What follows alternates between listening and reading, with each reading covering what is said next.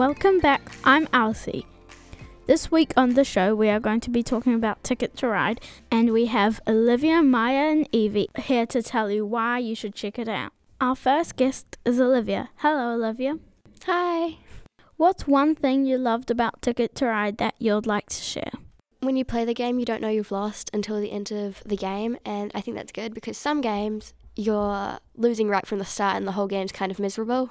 You don't think you're going to win. You're like, I'm losing, and then you win and it's a big surprise. And that's a really fun game. It's probably the best type of game because it's when you're not expecting to win, I feel like you enjoy the win more.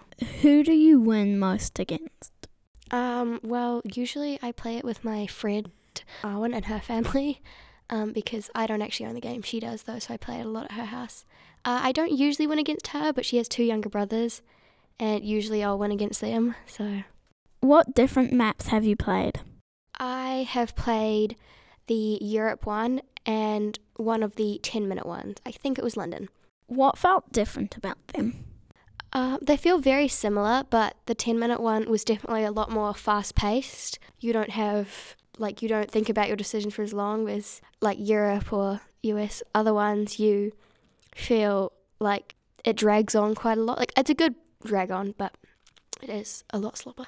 Because the game of both ones ends when there's 0, 1 or 2 trains left, but there's a big difference in train amounts. On the normal ones, there's 45 trains, and on the 10-minute ones, there's only 17 trains, so.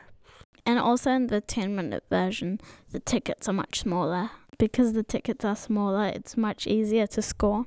Ticket to Ride is a great gateway game. A gateway game is a game that makes you want to play more board games. What other gateway games do you recommend? I can recommend Catan. I actually discovered it after playing Ticket to Ride because I picked it up thinking it was Ticket to Ride, but it wasn't, but I still really enjoyed it.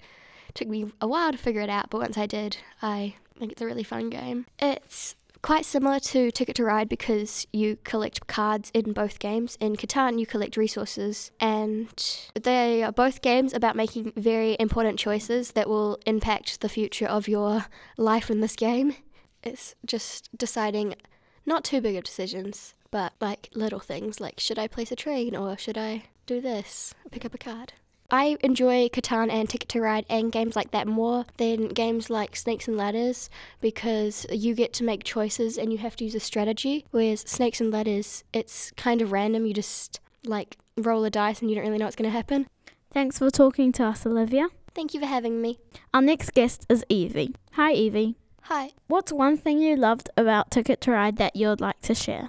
I love how it's more of a strategy-based game rather than luck-based. Whereas a game, usually like card games, you can't really have a lot of skill into those unless you're good at slapping fast. But I guess there is some luck in the game because you can draw from the deck or you can get a ticket card, but you still get to have lots of choices and you can make those choices to impact what's going to happen in the end. And I think it just makes the game a lot more enjoyable and more controlling to you. Yeah, I agree. Talk a bit more about choices in the game. Usually with the choices you can choose if you want to go one path or another to get to your destination, and some of them are faster, and even if the slower one has its risks, it might end up getting you something. Another thing about the game is that you have to collect trains and train tickets and routes. So whenever you're trying to go somewhere and you're trying to get a train and it's the only way you can get to that destination and someone gets it before you, it's absolutely devastating.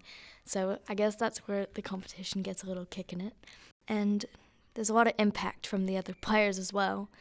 I guess from stealing your trains, train routes, and that can definitely impact your score.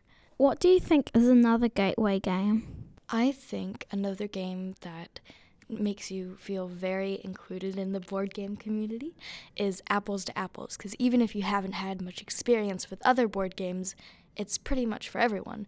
It's a very word-based game, which I like, and you can be silly or you can be a bit more on the smart side. I think another game that everyone should go and check out is Apples to Apples. It's a game where a judge picks out a card and it's a descriptive word, and other players will choose from their cards which of them match the description. You can be kind of silly, you can be a bit smart, or if you know that your friend is absolutely going to choose it, you can play to their liking. It's a great way to make friends because you find out, oh, they have a great sense of humor. Thanks for talking with us, Evie. Thanks for having me. Our next guest is Maya. Hi, Maya. Hello. What's one thing you loved about Ticket to Ride that you would like to share? I really liked the play count. Can change how you play the game because 2 people, it'll be more like competitive, but 4 people, it's less competitive. And the double routes, when there's double routes, which if someone else claims one route, you can claim the second route. 2 and 3 people, there is no double routes, but at 4 and 5 people, there is double routes. Tell us more about the competition. Well, with competitiveness, it's definitely not a super duper competitive game. And although there is quite a lot of strategy, it's not the type of game that you're like gonna spend like all weekend long like refining your strategy for something, because there is a bit of luck involved as well. You can also just play it as a cooperative game if the people you playing with are pretty like chilled and laid back and stuff, because in that case everyone's trying to fill up the different routes and you don't try and get in the way of other people.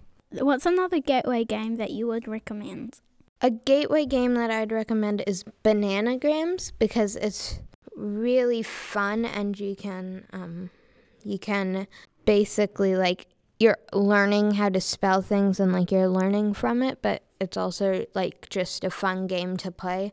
Try and see who can get the most words. Yeah, it's like building a crossword without a time pressure and with a limited amount of letters.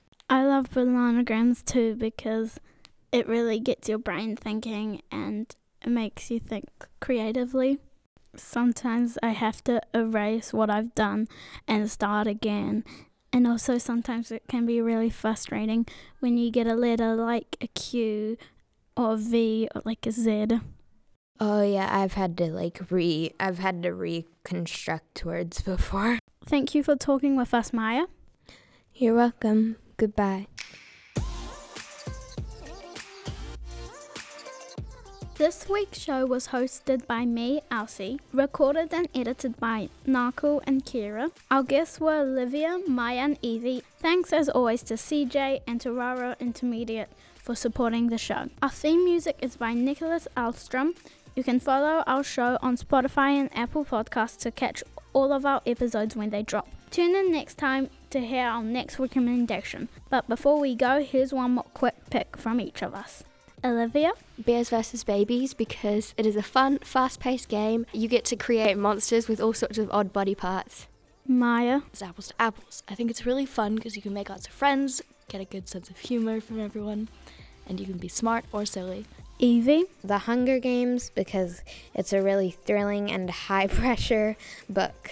Kira? Battleships, because it's really fun and you have to use lots of strategies. Narkle? I recommend Cash and Guns. You can pull guns on each other. Foam ones, not real ones. CJ? I would recommend Azul. It's a game about laying tiles into a mosaic, but it can be really cutthroat and competitive. And lastly, me. I recommend Dixit because it is a very unique game that I think is really fun and imaginative. That's all for this week. See you next time.